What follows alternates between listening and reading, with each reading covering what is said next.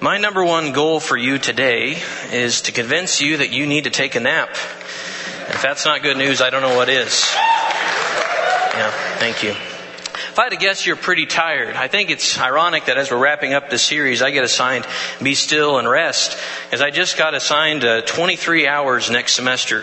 So I have to graduate in May, graduate on time. I have to take quite a bit of a semester next year. And if I'm probably being honest, I can get that you're tired too. We just had a play not too long ago, and quite a few performances, quite a bit of practice that goes on this very stage. And if you weren't in the play, it's the finals week, not too long from now. And you're either tired from finishing your big assignments, or you're about to be tired because you're about to finish your big assignments. In either case, we are tired. Maybe you're waiting for the call of Ezekiel to lay on your side for 390 days. And then to turn over to the other side and do the same thing for 390 days. That is the type of call of God that I want in my life.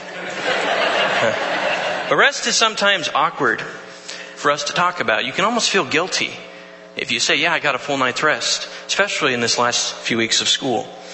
Or you can do what I did my first few years here. Say, oh yeah, you stayed up till 1 to finish your paper. Well, I stayed up till 2 to finish my paper. And we need to know how to rest. So would you pray with me this morning?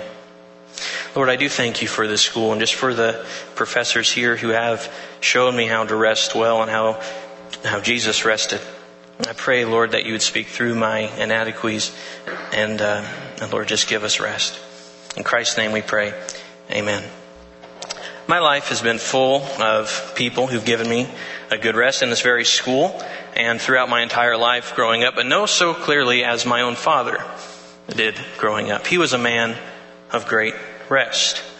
Now I remember my dad being very busy growing up. He was a minister, but I also remember him coming home every day at 5 o'clock and resting with his family. And I can testify to you to this very day that the example that you set as a person who rests well has eternal consequences with a great deal of people. Now, I could go on and talk about how my dad took us fishing, he took us camping, he rested with the family, but I want to focus in on someone who gave us an even better example than my father, because not everyone had my father growing up. The example of Jesus Christ. So what I did for this sermon is what I just read through the Gospels, asking the question, how did Jesus rest? And what can we learn from his example of rest? So if you have your Bibles, I'd love for you to pull out to Luke chapter 5. Now there's no way that we're going to talk about all the examples that Jesus gives us of rest. So I've just focused in on 3 passages, 3 main texts we're going to look at this morning. And the first one is in Luke chapter 5. To give you an idea of what's going on, Jesus' popularity before has been growing exponentially. Pharisees and everyone knows about him. Luke chapter 4, there's crowds following him, and Jesus is healing every kind of sickness, every kind of disease, casting out demons, and if you do that, you're going to get a crowd that follows you. Get into Luke chapter 5, and you see that Jesus, even though his crowds are following him, he's going away and he's still resting. But the crowds come and they find him. And he just heals a leper. And this is where we get off with our text this morning. Luke chapter 5, we're going to start in verse 15. But the news about Jesus spread more, and great crowds came to hear him. And he healed the sicknesses.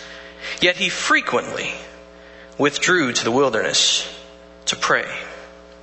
So here Jesus is surrounded by people who want to be healed. That's why they're following him. And he is the only person in the world who can guarantee them to be healed.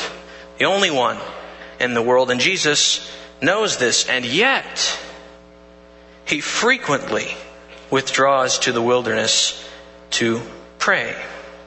See, it's about that time in the semester every year for the last 5 years that it's been tempting for me to forget to pray.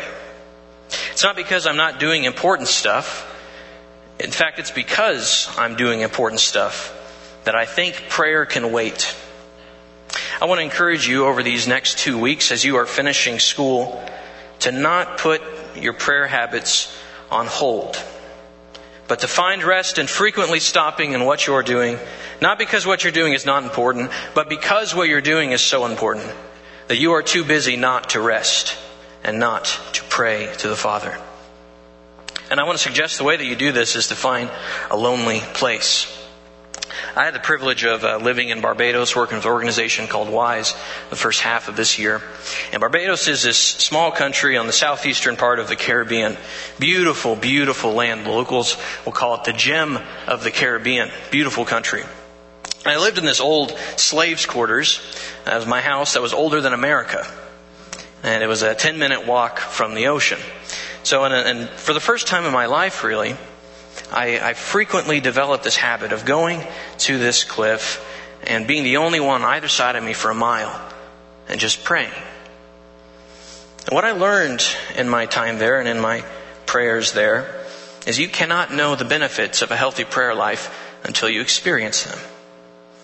You do not know what God is transforming you into until He transforms you. I want to encourage you today to find a place like that. Problem is, we're in Missouri, and there are no oceans surrounding by Missouri.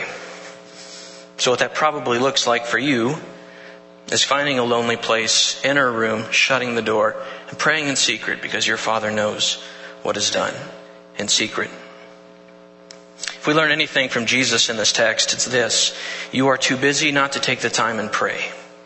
Jesus was the busiest guy, and by far he had the most important job ever assigned to any human being. And yet, how many texts show us about him going away alone and praying? Second text we're going to look at this morning is a little different. If you could flip over your Bibles to John chapter 4.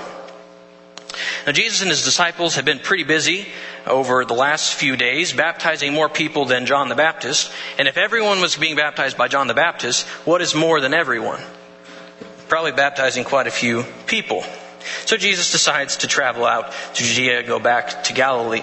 And this is where we're going to start off today, in chapter 4 of John, verse 6. So Jesus, being wearied from his journey, was sitting thus by the well. It was about the 6th hour. And there came a woman of Samaria to draw water. Jesus said to her, "Give me a drink." Jesus was weary from his journey. God in flesh was weary and tired. You know, a couple weeks ago when we were on Thanksgiving break, my wife and I traveled to Colorado to see some family. And we were planning on leaving one morning at 6 o'clock. We were just going to drive through the mountain of Kansas to get to Colorado. And the night before, though, I had a coffee about 9:30. And I'm thinking to myself, I feel pretty good. We can get there tonight. We're going to drive overnight, and we're going to get there to Colorado.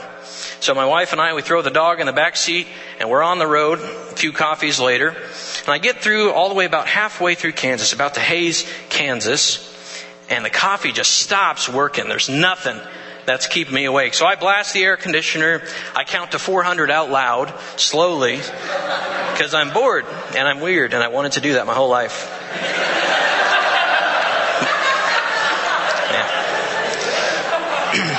Point being, I was really desperate to get there, really desperate to stay awake. And we finally got there.